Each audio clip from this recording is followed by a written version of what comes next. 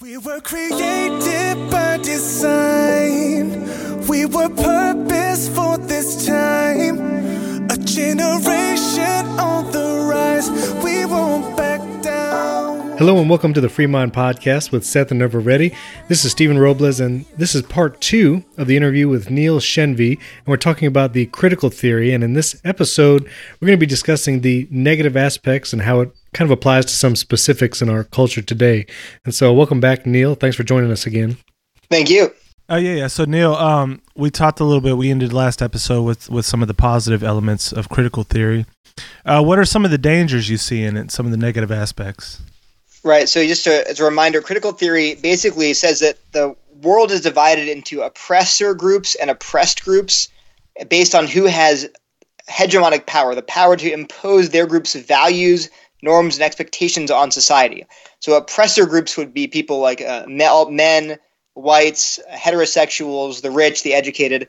These are all oppressor groups, and oppressed groups would be people of color, women, homosexuals, any kind of LGBTQ, sexual minorities, things like that. They would classify them as sexual minorities who are all oppressed and subordinate. And then our goal in life should be to liberate oppressed groups from their oppression by undermining or dismantling or deconstructing these systems of power and power dynamics between these groups. And so that's the sort of a worldview. Last time I outlined the sort of core principles of that worldview, and I think in terms of its conflict with Christianity, the biggest problem is it's a worldview. You can't have two worldviews; they won't play well together. And this is what I had seen happening. This is how I got into critical theory, is that I saw people beginning to espouse certain ideas that I thought were not really a big deal. Like, okay, they care about social justice. Well, so what? Yeah, sure, okay. They're against racism. Well, yeah, sure, so am I, of course. But then they began to embrace other ideas, and I couldn't figure out why until I realized, they're adopting a new worldview. They're these basic premises of how they see reality that are then having implications for how they view all kinds of other issues. So I made the comparison to you ever watch the old TV show Highlander? It's old now. I used to watch it. Highlander. Yeah, there we go. All right, good. Sure. I've never seen it. Yeah. So it was a show about these immortal Scottish warriors who ran around playing with swords and cutting people's heads off. But the tagline was, "In the end, there can be only one." And I like to say that's like a worldviews, right? Worldviews don't play well together. In the end, there can be only one. You're going to constantly run into problems. If you have two worldviews that you're trying to hold on to both of them, you're going to constantly have to choose between them in terms of values, priorities, ethics. They conflict.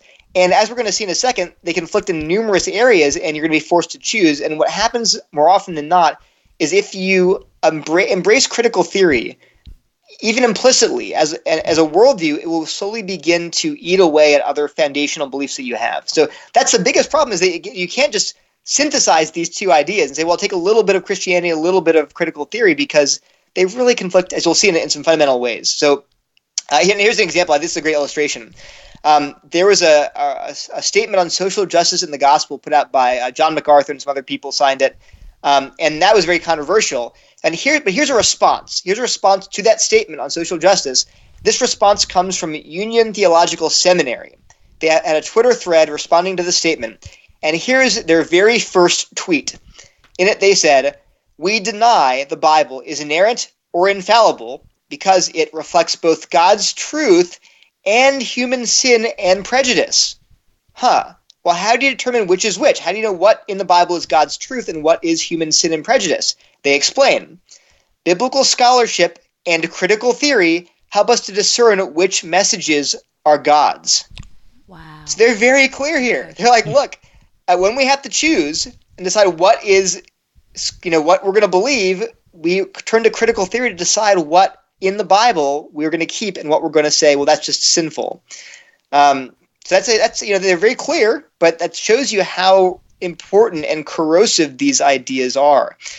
So that's just number one. Right off the bat, you can't have both. Number two, and this is really interesting one because people don't think about it very often. But the besides being a worldview, I would say the most significant discrepancy or conflict between critical theory and Christianity is in epistemology. Epistemology means, how do you know what's true? How do you find out what's true? And critical theory takes an approach to truth that is very dangerous and really will undermine not just Christianity, but the way we think about truth just normally, I think, intuitively. So one of the premises of critical theory that I outlined last time was the idea that oppressor groups, people with power, they hide their oppression under the guise or the pretense of objectivity. So you go to an oppressor group and say, hey, why do you believe this? Or why do you do this? Why is this the norm or the standard? They'll claim to have reasons and facts and statistics and data and arguments. They'll make arguments that sound rational. But really what they're doing is they're just trying to get control. They're trying to make a bid for power.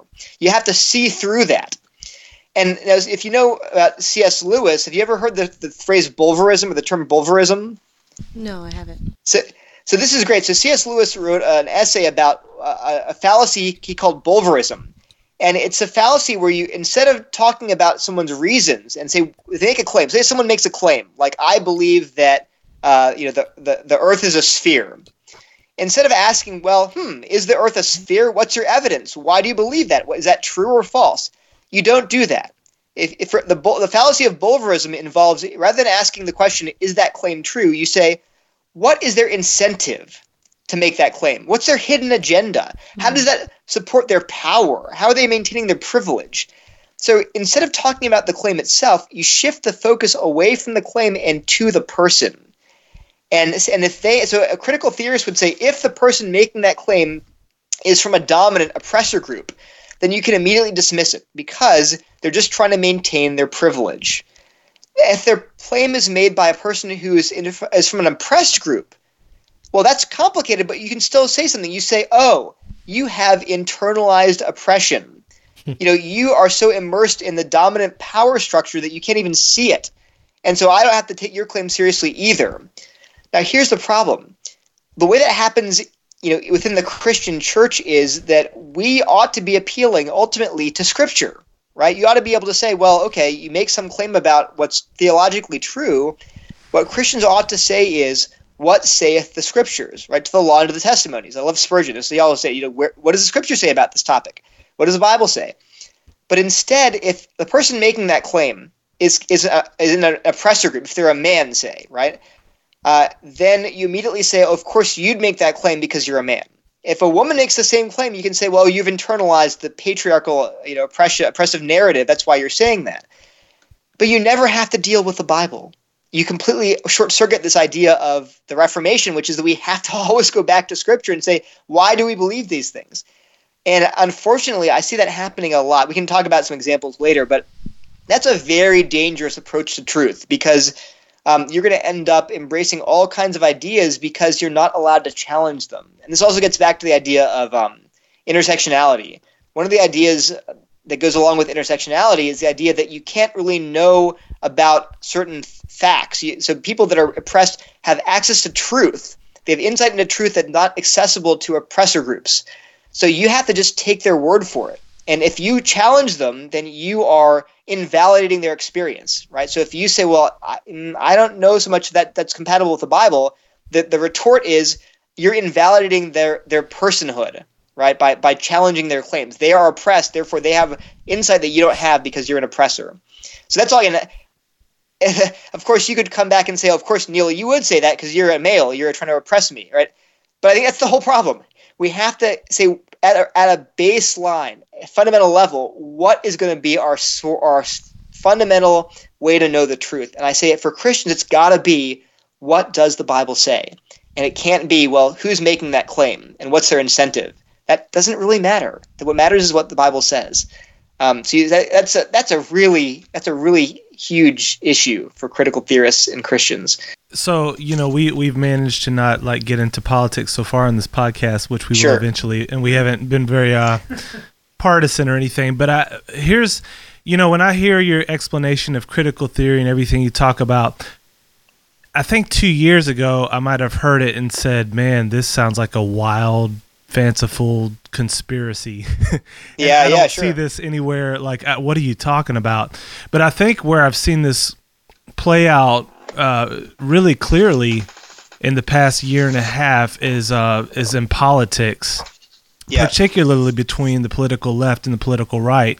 And I'm constantly seeing on the left this appeal to kind of race, ethnicity, being a victim group, and I constantly see the fight from the right is well, we have facts, we have data, we have statistics, and then they're really like, it's really hard to even get a conversation going between these groups right now, because I think they're working on radically different epistemologies. Right, exactly. With what you just said, and I think even this is the weirdest thing, and you've probably seen this, Neil, where Christian thinkers are finding themselves on the same side as atheist thinkers who are objectivists.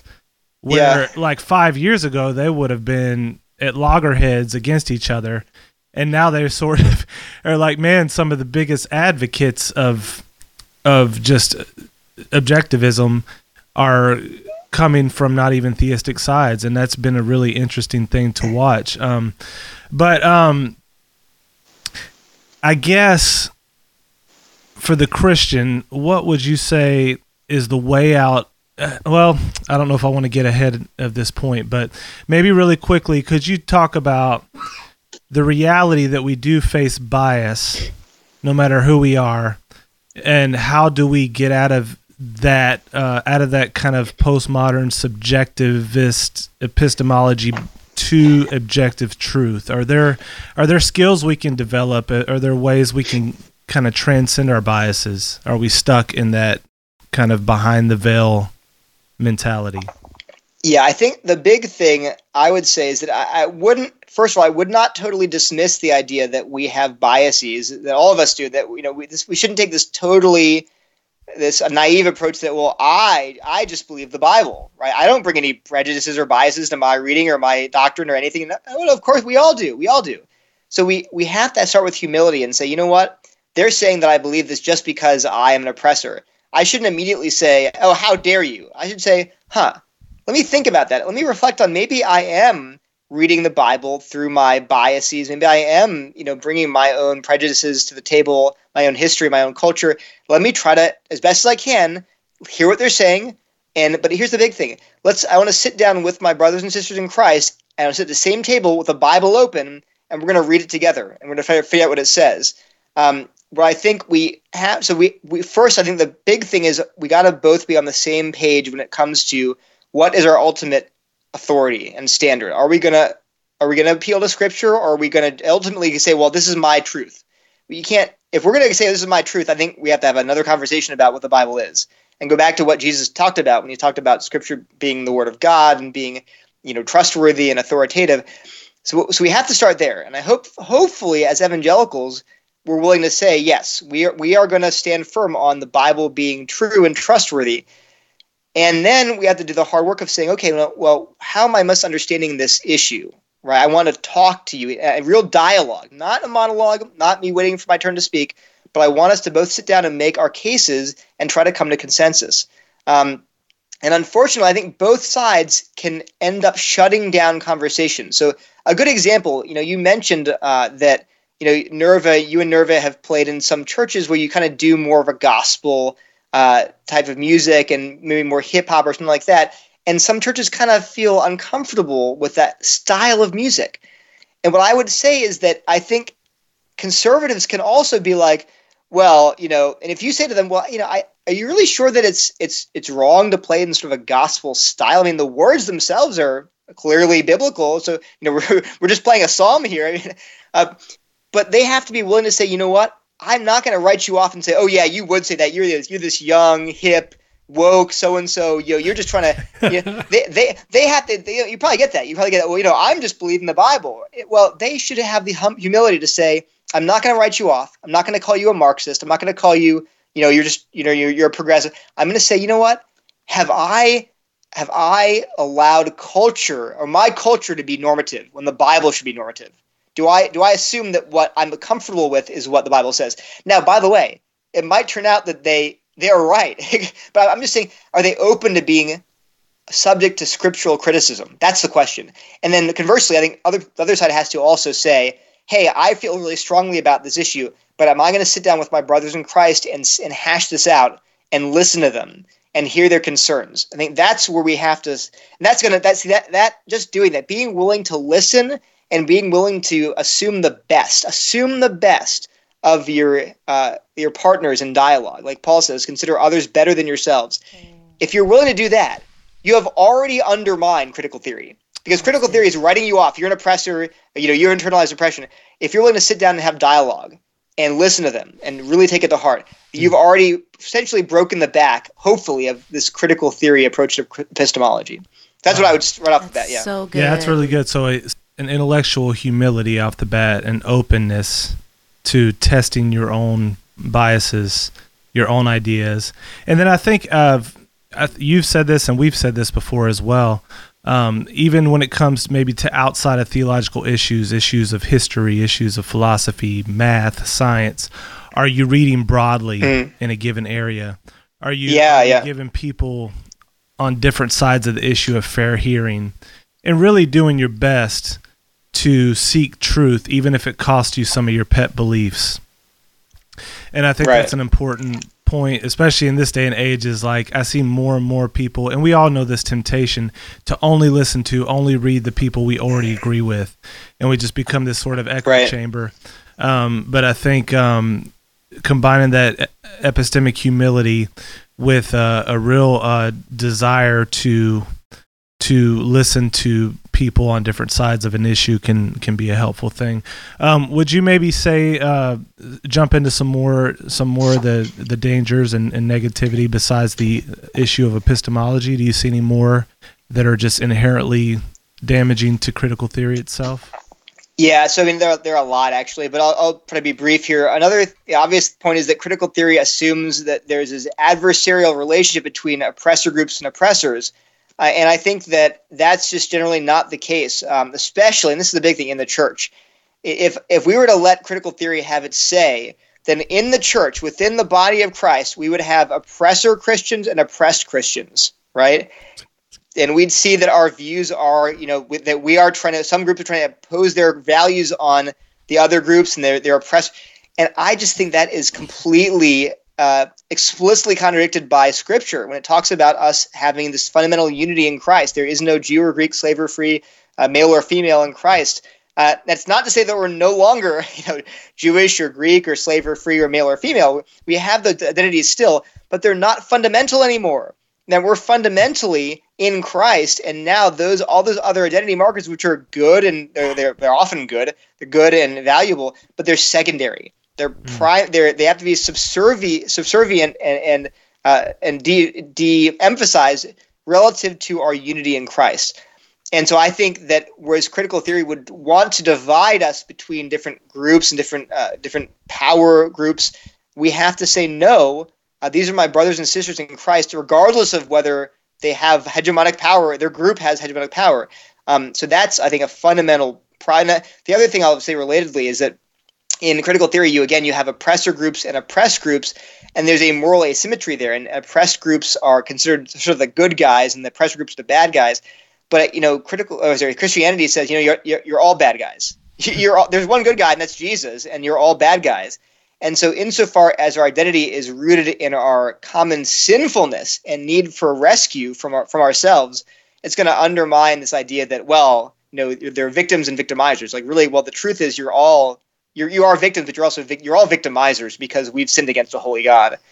And so I think that is that's really going to undermine critical theory. Another big, this is sort of obvious when you think about it, but critical theory is built on the rejection of hegemonic power. It sees these singular narratives and a singular set of values as inherently oppressive. The Bible is just one gigantic, colossal hegemonic discourse from start to finish, right? Genesis, Revelation is just one story about reality told by God to us that we have to simply accept.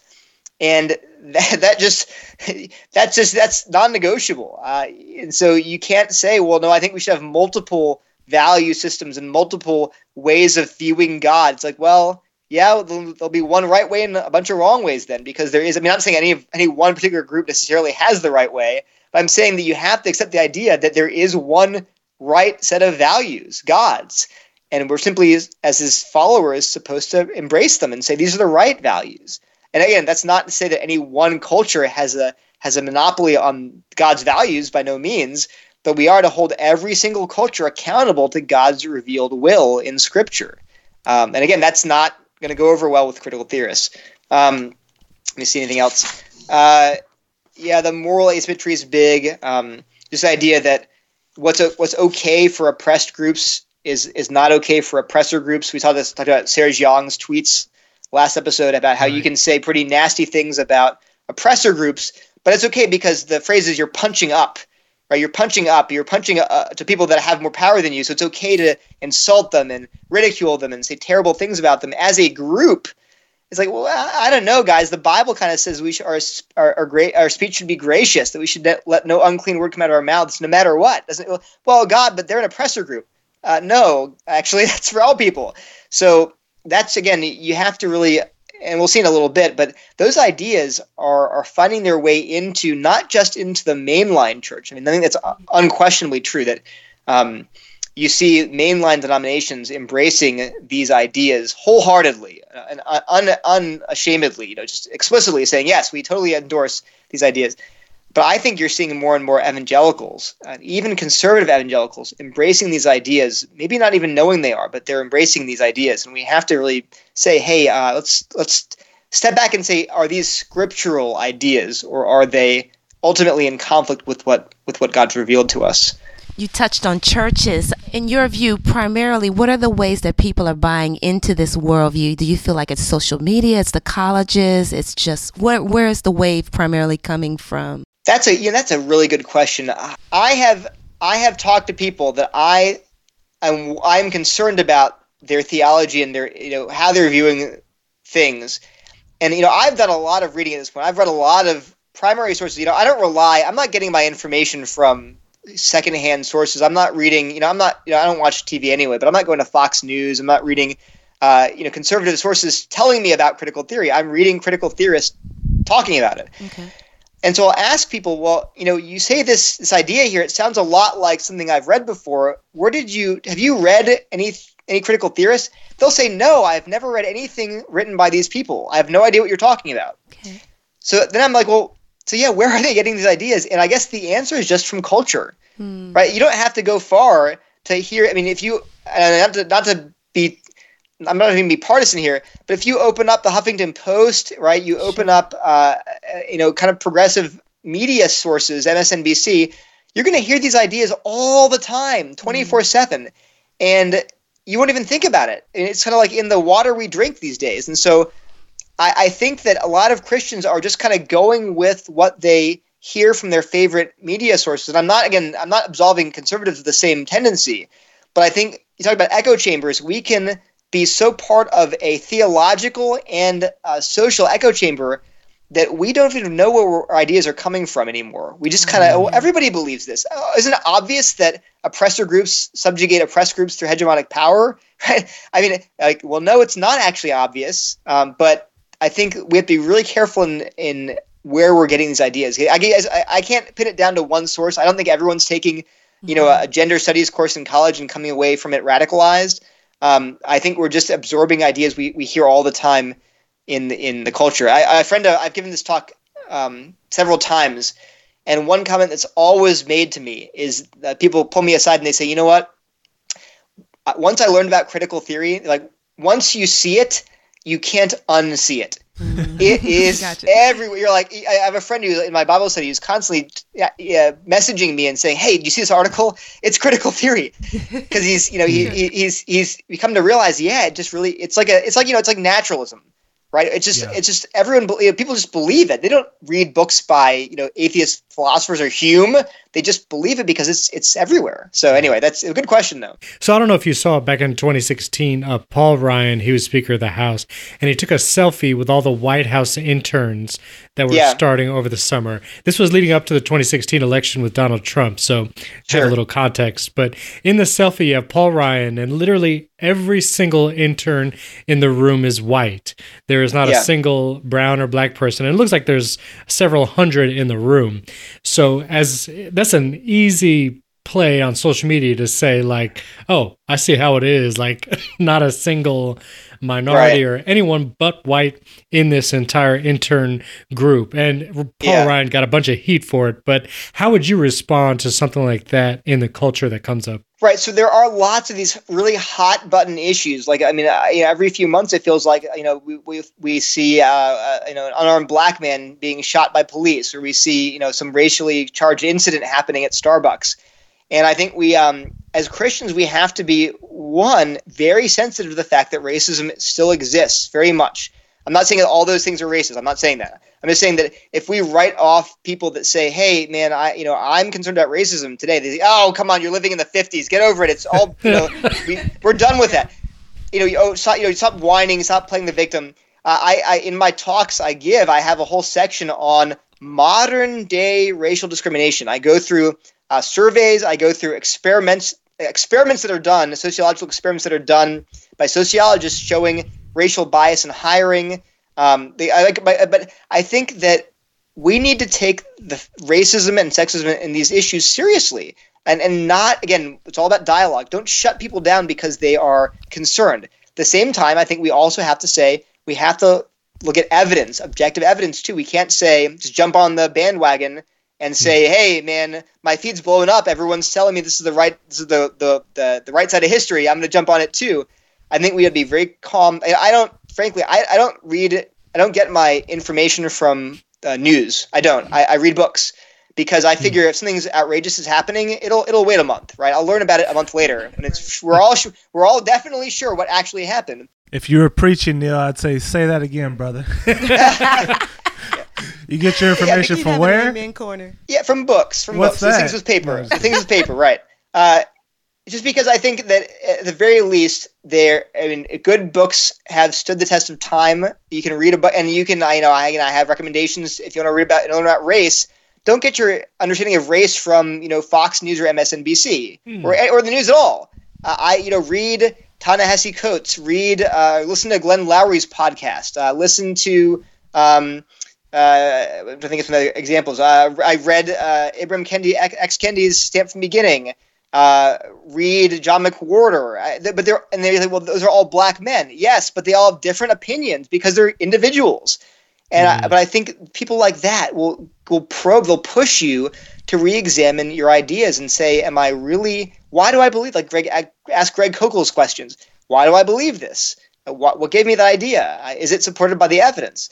But I think for conservatives, I would really encourage you to look at some of these studies that have been done. As Dr. Deva Pager did a series of studies on racial bias in hiring, or there's surveys that show incredible. I mean, so I'm half Indian. My dad's an immigrant from India, and I grew up in a very integrated neighborhood. I had black friends, white friends, Jewish friends. I have my close circle of friends are like a guy who's Turkish, a guy who's Pakistani, two guys who are Jewish, and so I have a very multicultural background growing up. I was just flabbergasted to discover that consistently in polls, 15% of whites are opposed to interracial marriage. 15%. And there's even a recent poll, that was 2013, 2012. There's a poll in 2018 that showed that 28% of Republicans see interracial marriage as immoral, not just unwise or in some vague sense, but actually immoral. 28%. That's a 2018 poll. Now, again, you ask me, is that your experience in among evangelical Christians? I would say absolutely not. I mean, I became a Christian in grad school. The evangelical Christians I've known are so gentle and kind and welcoming, and But the point is, the data are the data. Right, my lived experience does not invalidate the data, and so the truth is that America is a very racialized place still, and we shouldn't ignore that, and we should be willing to sit down again and talk honestly and lament with people who've experienced real racism. So I just think that's really important for whites to understand and not to write off their black and brown and Asian brothers and sisters in Christ, and vice versa, by the way. Don't say, well, he's white, he wouldn't understand me. He's your brother in Christ. You gotta hope he understands, or at least try. He wants to understand because he's born again. So I think we both had to, all sides had to sit down and say, we love you, we love each other. Let's work through this together as the church. But yeah, that's good, yeah. What are some of the particular ways you're seeing this come through in the evangelical church? Any specifics there? Yeah, so let me just read some quotes. And then there are a lot of implications. And one big thing is if you embrace lived experience as the ultimate way to know the truth, then you have to jettison Scripture, right? Because you can't have two ultimate authorities. If your lived experience contradicts with Scripture, well, what are you going to choose? And if your fundamental premise of your worldview says you must not challenge lived experience, well, what are you going to do when the Bible challenges lived experience, right? And then so I think we see that all the time with issues of gender and sexuality, but even issues like of race, like we're certain. I mean, I see people calling for us to decolonize our theology. Essentially, that our theology is too white, and we have to embrace theologians of color. And I would say, okay, I'm not denying that we should try to get a rounded view and saying we get input from lots of people, and obviously we can be blinded by our own culture. I agree with all of that stuff. But when you say we have to decolonize theology, well, what do you mean there? Because do you mean I should reject like sola fide or sola gratia, like we got the doctrine of the Reformation because they're Eurocentric? Is that what you're saying? I should have to reject the Protestantism because it came out of Europe, or I have to reject Charles Spurgeon because he's an old white Englishman? I have to embrace theologians who are from oppressed groups. Well, what do you mean? Should I embrace the theology of, say, Voddie Baucham or Creflo Dollar, right? Or so say, well, they're a person of color, therefore they have this unique insight into truth. I say, hey, I think we definitely should get multiple perspectives, but I would say we need to figure out what theological beliefs are true objectively. We shouldn't work to get rid of privileged theology. We should just ask what theology is true because it's taught by Scripture, and then let the chips fall where they may, essentially in terms of like, well, it's this is a certain ethnicity or whatever. I think we have to just insist that while we can gain insight from reading diverse theologians, we have to ultimately ask, what does the Bible say? Not who is saying this? What group identity do they have? That's really difficult. And if you don't mind, I might ask you a specific test case that actually happened in real life to us. Nerva and I were privileged to be a part of a Lifeway conference last year where we were doing the worship, and we were going to be on a panel, and they were going to talk about race relationships and unity in the church, that kind of thing. And it was I think it was probably going to be like 4 other white women, because it was actually a women's conference thing, and then me and Nerva being the only black person on stage. So I had been like kind of studying this stuff and reading it for the past 6 months to a year just on unity and racial reconciliation, but they came up to us right before the event, and they said, this one person said, no, we canceled that. I told them we cannot do that. That's so insensitive to talk on this topic and only have one black person up there, one African American up there. And so we canceled it. And, I understood where they were coming from, and I think probably the audience might have perceived it weird, and so there might have been some wisdom in that. But before I read about critical theory, something inside of me thought, I had actually read a lot of African American people and was prepared to present their perspectives and had thought deeply about the issue.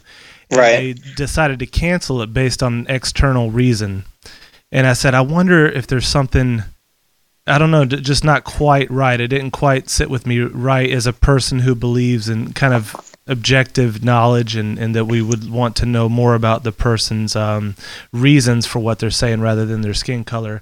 But just hearing that example, do you think that that's misguided? And then are there situations in the church where it is wise to not, have that picture with Paul Ryan and all those white people? Like, how do we balance that? Is it a case by case? Is it a gray thing? Do you have any thoughts on that? Yeah, I think it's tricky, because you're saying, it's the perception. So if the perception, like the Paul Ryan photo, is there are all these white people, and and I think we should be sensitive and say, if I am constantly seeing the people holding levers of power, they're all white men, right? And I'm a person of color. How does it make me feel? I see that can be troubling and concerning. But I think that I think we should again be aware of that, of how it looks to the outside. And I think we should be sensitive. And if we can, but see, on the other hand, I have to. The other side of that is I'm really wary of this idea that, well, two things. One is tokenism, right? They're not saying, well, we need to get a black person's ideas because they're right, they're righter than the white person's ideas. They just want a certain amount of color on the stage. Our pastor says we say we want a multicultural church, but often we just want a multicolored church. You want your brochure to look nice, right? And that's tokenism, man. I'd kind of feel actually. I had a female friend who talked about how actually she was quite offended at how people would say, well, would say things like, we want to get your opinion on this because you're a woman. And she'd like, that's actually insulting to me because I want you to value my opinion because it's a good opinion, because I have facts and evidence and good exegesis. I don't want you to pat me on the head because I'm a woman or because I'm a woman letting you speak to our panel. That's actually, it's like soft bigotry of low expectations. Like, oh, we let you on because we just want you to fill our quota. So I'm wary of that, number one. But I think, again, I do think there's a place for us to say, can we show the world and other Christians that we really do want the church to reflect the kingdom? I mean, the church is, and I'm going to say this very clearly, the church globally is majority non-white, right? I mean, there's some crazy stats from Africa. I think there are more Presbyterians in Ghana than there are in Scotland, right? So, yeah, I mean, the church globally is totally non-white. I mean, it's by a huge margin. But so I think we should want the church in America to look that way too, because not because we want to fill a quota, because it reflects God's kingdom. We want to be people that reflect God's kingdom. But I am also wary of this, because of critical theory, that people might be subtly thinking, well, maybe we want blacks not just as tokens, which already is offensive, I think, but because they have special insight into truth. Yeah. And I want to be careful there because, again, there are people that I have seen personally who start embracing, I think, wrong doctrine, and their justification is, well, it's the right color doctrine. And that's a terrible idea. And again, it's sort of offensive because you're like, I mean, do people have special ability to access truth because of the color of their skin? I don't think so. Their experiences can help them understand certain things, sure. But at the end of the day, it's Scripture that has to be our ultimate authority. And so, again, I'm sort of mixed on that, how I feel about it. Yeah, I was kind of mixed on it too, because I understood what she was saying for sure, and we didn't, you didn't want to present something like that in the wrong way. But like you said, I did have that underlying feeling, because even though I wasn't familiar with critical theory at the time, I had recently read a book where the guy was arguing that people in the oppressed position had an epistemological advantage, and I remember reading that book and thinking, no, that's not right. Let me just skip ahead. So, you asked me about in the church how this works out. So you talked about. I want to read some quotes from evangelicals now, because some of the pushback I often get from these talks is that, well, you're talking about the mainline church. You're not talking about conservative evangelicals, right? You're talking about maybe progressive evangelicals, progressive Christians, and I really want to say no, I'm not. These ideas are seeping into the conservative evangelical church at an alarming rate. So here's a quote from a professor at a conservative evangelical seminary. I'm not going to name any names here. I'm not about the people. I'm about the ideas and pointing them out. This is what the author writes. The Bible is written from the lens of the marginalized. If you come from a group or community that is historically not marginalized, you need these voices and perspectives, or else your understanding of the Word, the Gospel, and the Christian life will be thin and weak. This is a professor at a conservative seminary.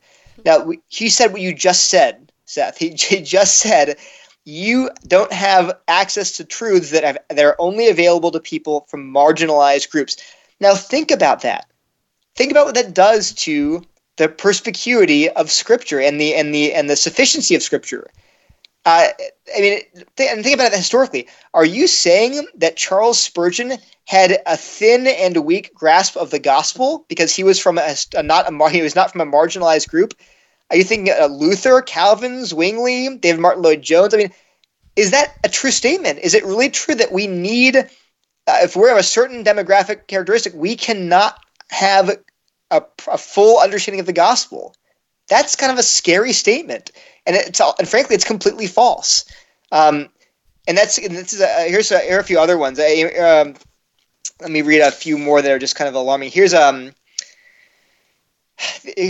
statement by a popular author. The author was identifying as an evangelical very recently, as late as 2017, and their work is actually still featured on the ERLC website. That's the Southern Baptist website for ethics and religious liberty. So it's a conservative site.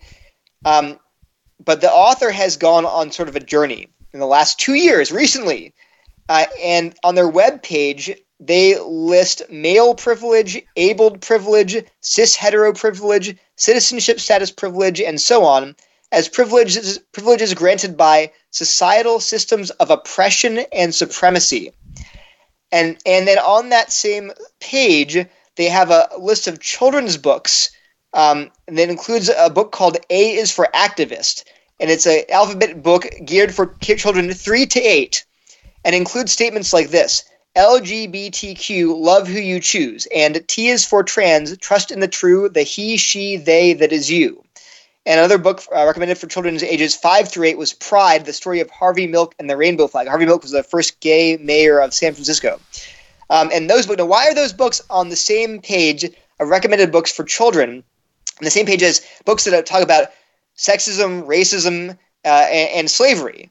Well, because, why are they all on the same page? Well, because the author sees all of sexism, racism, ableism, heteronormativity, and cisgender privilege as all forms of oppression. That is critical theory. So the author has embraced critical theory and is now moving, rapidly in the direction of all these other ideas because they have internalized these ideas. So, and this is a person their articles are still on the ERLC website. Wow. And just for our listeners, cisgender means you identify as the biological gender that you are, correct? Right. So not the opposite of transgender. Right. So that's a privilege. That is a position that reinforces that normative thing that basically makes you on the oppressor side. And it's a form of oppression. Here's I'll do one more. This is from Twitter is a great and awful place. So this is from Twitter. But if you remember, John Allen Chau was a missionary who was killed when he tried to bring the gospel to the Sentinelese. Right. So I might kind of comment on the wisdom of the issue. Any of that. I want to just parse how this author is responding. How is the author thinking about what happened? So here's the tweet. It's actually a thread. I'm sad that Chau's stupidity and colonialist mindset got him killed, and that his family is mourning him, but he was not a martyr. The colonialized rhetoric that I'm hearing from Christians is appalling. You all really believe that God would just send someone to go into some place balls to the wall with all their diseases and everything just to preach a colonized Jesus? Now, the author goes on to talk about how her God wouldn't do that and how maybe her God would send an angel or some other non-Western means of preaching the gospel, right? So that whole diatribe that the author wrote is rooted in this idea of critical theory. Chau was Asian, but why is he called preaching a colonized Jesus? Well, it's because he is part of a white supremacist society, right? America is white supremacist, which they don't mean an actively bigoted society full of hatred of black people. When critical theorists talk about white supremacy, they mean that whiteness is the norm. It is considered normal to be white. But of course, the phrase white supremacy conjures up images of like the KKK. They don't mean that when they talk about white supremacy. They mean something else. So right. I'm just clarifying here. But so you end up importing all that, like impregnating that term with all those images of KKK. Oh yeah, I mean there are so many terms that have been changed. So oppression to a critical theorist does not mean what it means in the dictionary. Right. White supremacy does not mean what it means in the dictionary. Racism does not mean what it means in the dictionary. Racism in critical theory is asymmetric. So racism is, the concise definition is prejudice plus power. Yeah. So blacks can't be, or people of color can't be racist because they're not in positions of hegemonic power. Now, of course, the response the Christian should make then is, well, is racism a sin? If racism is a sin, then we have to say it's equally applicable to people whether or not they have power, right? It'd be like defining, you don't go around saying, well, I'm going to define adultery as when a man does it, but when a woman commits adultery, we're going to call it cheating. Well, wait a minute. They're both equally bad in God's eyes. You can't define your terms so that one sounds really bad. The other says, it's just cheating. That's actually, it's really undermining a biblical view of sin. And so anyway, there's a lot to go into there. But the point is here just that tweet thread was just so steeped in critical theory in the way of that the author's thinking about what the gospel is, how the gospel gets preached, how an Asian person going to preach the gospel to a non-white ethnic group is somehow colonizing them. So it's just there are a lot of places where I could go on and on. For sure. And these are conservative evangelicals. They're affiliated with conservative institutions that are writing on conservative websites, and they are either knowingly or probably unknowingly, unconsciously, repeating these ideas that are gleaned from critical theory. So it's concerning. Well, we're starting to run out of time here, but I want to finish with a couple more questions. So one, how do we, with that in mind, being in the evangelical church, what can we do about it without going on a critical theory witch hunt and calling people out everywhere? And then two, what are some ways, can you point us in a direction to work for a just society from a biblical perspective, how we can begin to craft that without being influenced maybe by this the negative parts of this worldview? Yeah, those are really small topics to close with, right? Let's run through those in like 2 minutes. In 30 seconds. Seth will do it. Yeah, right. I mean, the big thing I would say is dialogue. Dialogue. You have to have real dialogue. You cannot cut people off. You may not, and I think the Bible would be firm on this. You may not cut off your brothers and sisters in Christ from dialogue. You may not write them off. You may not say they're not worth it. I think you have to assume the best of intentions. You cannot, I think, interestingly, I think critical theory can take a very just arrogant approach to other people, and to say that, you look at their sincerely held beliefs and say, oh yeah, it's a bid for power. Give me a break. You're very cynical. I think with fellow Christians, you have to give them the benefit of the doubt. More than that, you have to say, look, I'm going to assume, unless I can absolutely prove it, that you really believe what you believe, and that and that you're not trying to get power over me. You're not doing this to dominate me. And we have to sit down as brothers and talk about these issues. That's the number one. And I would say that the way to avoid them, avoid calling people out, avoid yelling at them, avoid labeling them. Don't call them a Marxist. Oh, you're a Marxist. Just stop it. Just talk. I say to people, if you think they're espousing ideas that are actually false, just tell them why. Just say, hey, I think what you just said here, this sentence you said, I think contradicts what the Bible says. Why do you have to call them whatever, a Marxist, a progressive, a liberal, whatever, a conservative, a racist, an alt-right, fanatic? Don't call them any of those names. Just say, hey, let's talk about Scripture and bring it back to the Bible. Frankly, I think labeling people it shuts them down, and it prevents you from calling them to re-examine their views. So that's the number one piece of advice I'd say, is you have to be willing to dialogue. George Yancey has a great book called Beyond Racial Gridlock that I recommend. I've read a lot of books on racial reconciliation. I think it's the best one I've read. We don't agree on everything, but I think that it's by far and away the best book I've read on the subject. And it's because I think his number one point is that we have to engage in what he calls active listening, really truly listening to each other and then trying to understand where we're coming from so we can then work to solutions. Wow. That was the answer about what can we do. Yeah, man. That sounds like common sense, like in a bit when you think of marriage, Yeah. Like if you just label each other, right? You Marx, but just terrible. Sitting down, active listening is that first step. Well, then the second point, like, what about thinking about justice? I think that it's a huge topic, and I think this is also where listening is important. I think that when you come in and say, oh, if you're a conservative, then you just really are greedy. Or if you're a liberal, it's because you're just, you're godless or something like that. I think that we have to stop that. We have to be willing to say, look, and I'll be honest here. I'm a conservative. On principle, I think it makes a lot of sense. But I'm not going to go to someone and say that because you disagree with my conservative political stances on certain issues, therefore, you don't believe the Bible, blah, blah, blah. I think we have to say, I want to talk about this, and I want to understand where you're coming from. I think there's sort of some basic principles that we should all be able to agree on in terms of working for a just society, and they're going to sort of push both people's buttons. I think we start with things like the Imago Dei, that everybody is equally made in God's image. All human beings, whether male or female, black or white, young or old, born or unborn, are made in God's image. So we have to start there. We are obligated to protect the vulnerable, absolutely. And look through the Bible. God says you must protect people that are the widows, the orphans, the strangers, the foreigners. You ought to protect them and care for them.